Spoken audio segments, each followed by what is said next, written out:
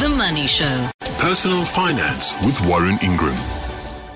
The Money Show is brought to you by ABSA CIB, driving impactful, action-led insights through the ABSA Insight series. ABSA is a registered FSP.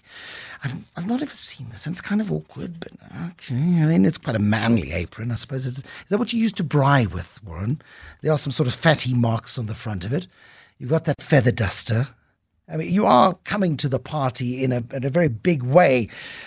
I'll explain why Warren is dressed so strangely this evening by posing 5 questions to you. Do you stick to your car's service plan? Do you get exercise? Do you, as best you can, with understandable temptations, watch your diet? You want to live a healthier life? Do you go for basic, regular medical checkups and occasionally go for a big one?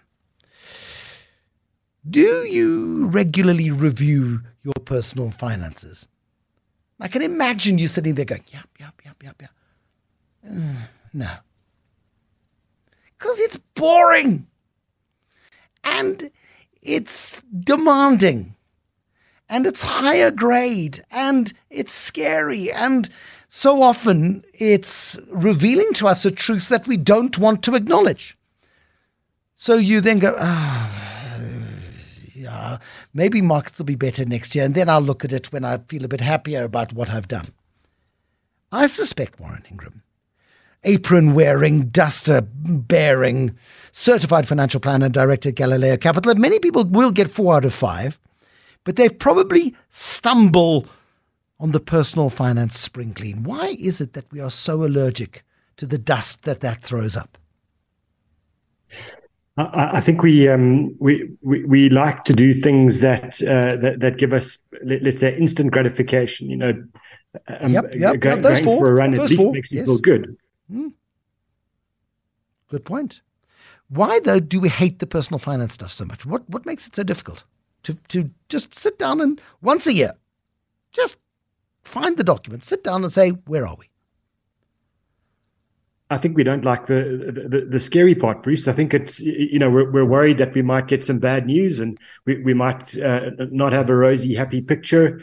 And so we tend to avoid it and do things that are fun and kind of make us feel better in the moment rather than looking at what happens in the next 5, 10, 15 years. And, that's what personal finance is about. It's about, long-term thinking. And, we're not wired for that as human beings. We want, kind of the sugar rush from that sweet or, the flavor of the beer or whatever it is. We want it all and we want it now.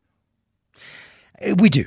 And personal finances are probably, as important as all those other things are, the most intimate introspection of our preparedness for the future.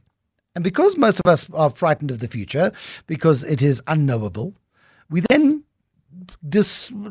find excuses not to plan. We go, well, what happens if markets fall? We'll invest next year. I just need that new car and the new outfit and the holiday. And once I've done that and I've paid off the debt and I've got my emergency fund, which Warren told me to have sorted, then I'm going to start saving. But I'm exhausted 6 months from now because that holiday was tiring, so I better have another one. And you just kick that can down the road, Warren. So take me through, please, the least daunting approach that we can take to assessing our financial plan, whether it's looking at our bank statements, just going through making sure there are no dodgy debit orders or no things that actually we thought we discontinued and we hadn't, and actually we're still paying a couple of $100 for a gym membership that discontinued and we forgot. That we are looking at insurance policies and say, when last did we actually ask for a quote? When else did we shop around? Because invariably, if you stay with an insurer for too long, they push up your price and they offer new entrants lower prices to hook them in.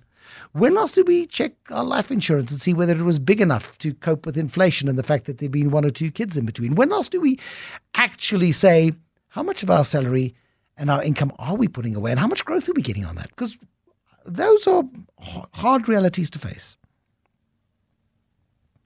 They are, but I think we can do it in a relatively simple way. I mean, starting, your first question is a brilliant one. Look at your bank statement. Just if you do nothing else, there's a nice long weekend. We've got an extra day coming up. go through your bank statement. Have a look at what are the debit orders that are coming off your account. What are the subscriptions now? That's kind of a new thing for us all. Is we subscribe to streaming services or whatever it is. And on our accounts, have a look at those and which ones are you actually using and which ones did you subscribe to because they seemed like a great idea, 6 months or a year ago. And actually, can the ones that are really not adding value to life and that aren't that interesting to you, and if you're what do they call it now, X, but used to be Twitter subscriber because you thought Elon, was going to do something amazing and you've realized that subscription is useless, can it? So go through your bank account and check those statements and look at the useless expenses that are doing nothing for you. Yet we are in an environment where the cost of living has gone up substantially in the last few years. And so just cutting out what's not adding value to life, I think is a good start. When I say not adding value to life, please don't cancel your medical aid. That's may not be adding value to life immediately right now, but jeepers, you'll need it if things are going wrong. So we're talking about, the kind of consumption things. It's the things that don't, add to your savings or ensure your life or your health and those kinds of things. So kick off with that. And it doesn't take long. A bank statement's usually not that long, and just do it step by step. If you've got a partner, go through it together and just talk it through and figure out what it is that's really valuable to you. And you'll find inevitably, like when you do spring cleaning your house, when you go through your bank statement, there are things that you can just can without any real pain. We just don't always apply our minds to that. So kick off with that, Bruce. I think that's not so painful and requires no sacrifice. But you talk about short-term, the sort of dopamine effect that comes from a run, or a dopamine effect that comes from doing something positive for your health and even going to the dentist, you go, thank goodness I've done that. Now it's good, done. When you do that process and suddenly you realize there's 2, 3, 4, 500, 1,000 rand of really stupid things going through your bank statement. In one morning, you've saved yourself $1,000 a month, 12 grand a year, or whatever the amount is. Suddenly you go, hold on a second, that was quite rewarding. Now let's tackle the insurance policies and let's see whether or not I can get a better quote. Proper quote and proper service and stuff. But actually it becomes quite an enjoyable, especially for cheapskates, like myself, you find ways to reward yourself for taking the time. And you think, but my time is valuable. I could be earning some money. I could be doing a side hustle. You actually, the easiest money you can earn for yourself is not spending the stuff that you're wasting money on, surely. Exactly right. And I think, maybe because the next one, the insurance comment is maybe a little bit more work. And so give yourself a reward if you find a way of saving some money. So if you do go through your bank statements, you save some on the useless expenses, then you go through the necessary pain of kind of getting updated requotes on your life assurance, disability, or your car insurance, your household, all that stuff. And you find a way to not reduce your cover, but to kind of reduce what you're paying. Take a portion of that money and set it aside for kind of the really nice holiday that you were planning and weren't sure how you were going to pay for it without borrowing money. So give yourself something to look forward to. Give yourself a reward for a portion of the money that you save. And the balance, definitely add to your financial freedom fund, definitely add to kind of, the kids, next year's school funds, whatever it is. But always when you do something like this, give yourself something to work towards that's fun, that does give you the dopamine kick. It's not just, I'm doing this for my 20-year self from now, the person I will be one day. Do it now and, plan for that nice holiday. And, if December's not far away now, give yourself something nice to do in that time. So I think you can do that, with the insurance one, because I know it's painful, and I know people are rolling their eyes while they're listening to us about that. But you can make it exciting, and you can do something. Here's the reality, and I this is my experience. I'm not saying that it is deliberate. I would never imply that you get ripped off by insurers, because that would be the wrong thing to do.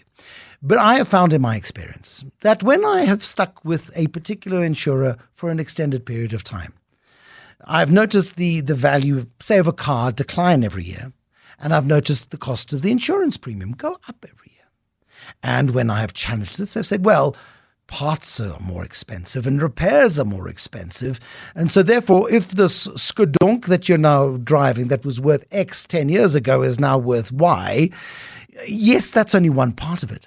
Your insurance has tripled over that time. Yes, because it's more expensive to fix.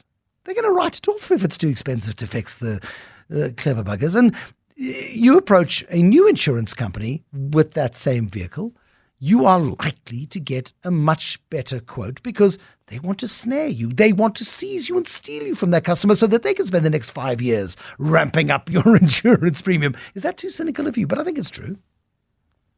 No, I think it's a fair point. And also what happens is, insurers kind of get a bit lazy. If they're doing well and their underwriting is going well, then they'll try and nudge up their underwriting premiums as much as they can. Whereas their competitors who might have been struggling for the last couple of years are desperate to get some new business, and they'll be much leaner in the way that they charge. So it always makes sense to me that you do that exercise every 2 to 3 years. What I would say is you should review that on your life and disability as well, because the same principle applies to them. There'll be a company that will say, we've got plenty of life assurance now. We don't really want that anymore. And they'll start to price their insurance in a way that kind of nudges some people to leave them, and others that will be saying we need some more life assurance. So definitely, even if it's not kind of cynical on their part, it might just be pricing for business that they want and pricing away business that they don't want. And you often see that in the short-term insurance space when insurers realize that they haven't really been pricing the drivers under 25 correctly, and suddenly their premiums shoot through the roof. So always do that exercise. I think at the very least every 3 years. Ideally every year, because as you said, Bruce, you can actually save yourself quite a few $100 if you do that, and that adds up to a lot of money over time. It does.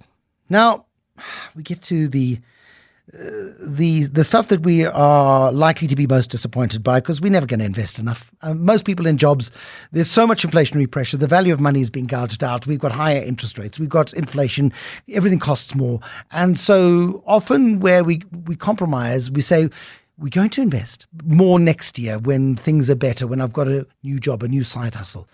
I may just trim my contributions to my retirement. I'll play catch up later. And then next year, I don't know, the dog dies or something horrible happens and you run short of money again, and then you kick the can down the road again, and suddenly it's 10 years have gone by and you've not done enough investing. The importance of facing up to that reality sooner rather than later. Warren, please explain. So I think two things there. One is, as you say, making sure that you're actually saving enough, and what is enough to me, at the very least, for anybody anywhere, it's 15% of everything that you earn, and that's at an absolute minimum. So if you're earning 10,000 Rand a month, that means before taxes and before all of those things, you should be setting aside 1,500 Rand of that money to your savings. And that is the amount you should be saving if you're prepared to work in any kind of a job that's going to pay you a salary until at least the age of 65. If you want to retire earlier than that, you need to be saving more. And for those that are kind of aiming for financial freedom at 45 or 50, I think it's around about 33% of everything that you earn. So again, 10,000 Rand, you're saving 3,333 Rand and 33 cents, Bruce, to be precise. Nice. And you have to be saving that to get that goal. So the first part is where you're saving, and I understand all of the comments that people make around, cost of living has gone up, times are tough, all of those things. So it's not that we're prescribing to you what you should do. These are goals you set for yourself. If you want to work for a long period of time and you're comfortable doing that, by all means, save a little bit less. If you hate your job and you hate working for a boss and all of that, and you want to get to financial freedom much quicker, you have to find ways to save more. You have to find ways to knock down the debt and exert control. And you can't make excuses. You cannot find reasons not to do this. You have to find the reasons to save and to take control. And it's just simple maths. There is no magic with this. There is no magic pill investment that will suddenly double or treble with guaranteed returns and everything will be fine, 2 years before you retire. It doesn't work like that. So you have to do this now, and you have to take the pain. If there is pain to be taken, take it now. It will be a lot less painful, just on retirement, or even worse at age 75 when you run out of money. Yes, thank you for that. The other nasty reality with which we need to confront. And we only need to confront this, again, once a year. And it's a quick refresh and a quick make sure that there aren't any sudden children, or that somebody named in your will is no longer flavor of the day and needs to be removed. Or you've bought something or sold something that was in your will or should now be included in your will. And you've just got to confront your mortality and go, just grow up and do the damn will. And make sure that it is done, and make sure that it's witnessed, and make sure that it is uncontentious, and make sure that the stuff that you put in it is traceable, and that the passwords for your bank account are looked somewhere. I was just reminded by Nikki Bush, who is a remarkable speaker, and she went through that horrible tragedy where her husband was murdered, and she's actually created a list of your what if file, and it is the most beautiful list of 20 things you must do that you must put on a piece of paper or on a hard drive or somewhere that somebody can find, that if you have some dreadful accident and become incapacitated or die, people can sort out your life without too much hassle. Give them the gift of less admin when you go. I think it's a kind thing, isn't it? It's absolutely a necessity. Dying without a will in South Africa is leaving behind an absolute mess to the people that love you, that maybe financially dependent on you. You're telling your family you don't care about them. Essentially, you're selfish, you're self-obsessed, you couldn't face your own mortality, you didn't care enough to make their lives easier. That's what it is. It's brutal, but it's true. It is, and the department in the government that deals with this is in a nightmare state and getting worse. So what you're doing is you're leaving behind, I think, about 2 to 4 years of hell. That's the sentence you're giving to the people that you leave behind if you die without a will. So I mean, not exaggerating the case. This is something you absolutely have to do.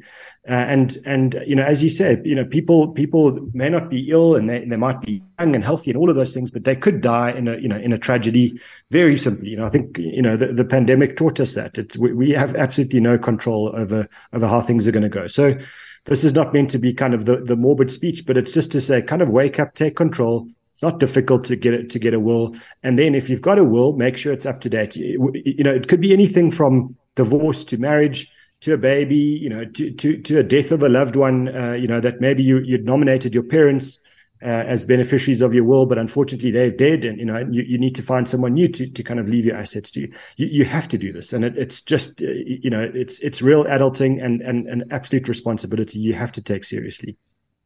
That is how to do a spring clean.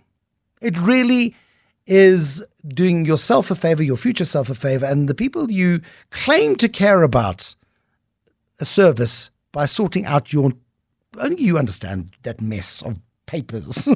Sort it out. Grow up. We all need to do this. I'm guilty. Guilty as charged, Warren. Don't stop looking at me like that. Now listen, Warren, I am very sorry for our correspondent this evening, because this correspondent is going to be sleeping on the couch this evening. Ben is his name, because he starts with a provocative statement. My wife stopped working about 3 years ago to take care of our twins. Oh, Ben, how long have you been married? Started working 3 years ago. Exactly. Maybe stopped paid work 3 years ago to take care of our twins. Just suggesting it, Ben. We've preserved the retirement savings that she had through her previous employer. I contribute to a tax-free savings account for her. She has since started a small business and earns an income from it. We are now in a position to add to her retirement savings. Well done. Should we use a retirement annuity, a unit trust for these additional savings? I think you may have just saved your own life there, Ben. Maybe you'll be welcome back in the bed at midnight. But the work... Children are work, Ben. Honestly, they are. Let's hope don't get beaten up. What should they do? I think it's maybe just to understand, with Ben and his hopefully still wife, the nature of the business. If that business, if the income from that business is reasonably stable and fairly predictable, and maybe that they're not worried about needing to access money in the near future, then bulking up the retirement annuity contributions makes a lot of sense to me, because you get a really nice tax break on that. The growth inside is tax free. And certainly, as we've just been talking about, saving for their future selves makes a lot of sense to me. So I would look at the retirement annuity first. Having said that, if the income from that small business is unpredictable or lumpy, or potentially the businesses may not survive if they have any kind of concern like that, then I think adding money to a unit trust makes sense, because it does add to their long-term savings, and it does work in terms of saving for their future selves. But at the same time, if something goes wrong with the business and they need income or they need access to capital, they can always access money from a unit trust much more quickly. At the moment, probably take 2 or 3 working days, and they'll get the money in the unit trust back in their account again. So I think if it's about accessible money, then the unit trust. If it's not accessible money, then and they're not too concerned about that, the retirement annuity. And always, for me, if I'm not 100% sure which way to go, I do a little bit of both. Go half and half. And there's no harm in adding some to the retirement annuity and some to the unit trust. The important point there that other than Ben's major faux pas, is that he's already doing the tax-free savings account, which would have been my first recommendation. So I think for the balance, maybe go half, Ben, if you're still married. Otherwise, the way we spoke about the access to money is important. And just say sorry. Just say it was thoughtless. Just say, of course it's work. It's just unpaid work, but we're doing better now as a team. Look at us. And then just, start running.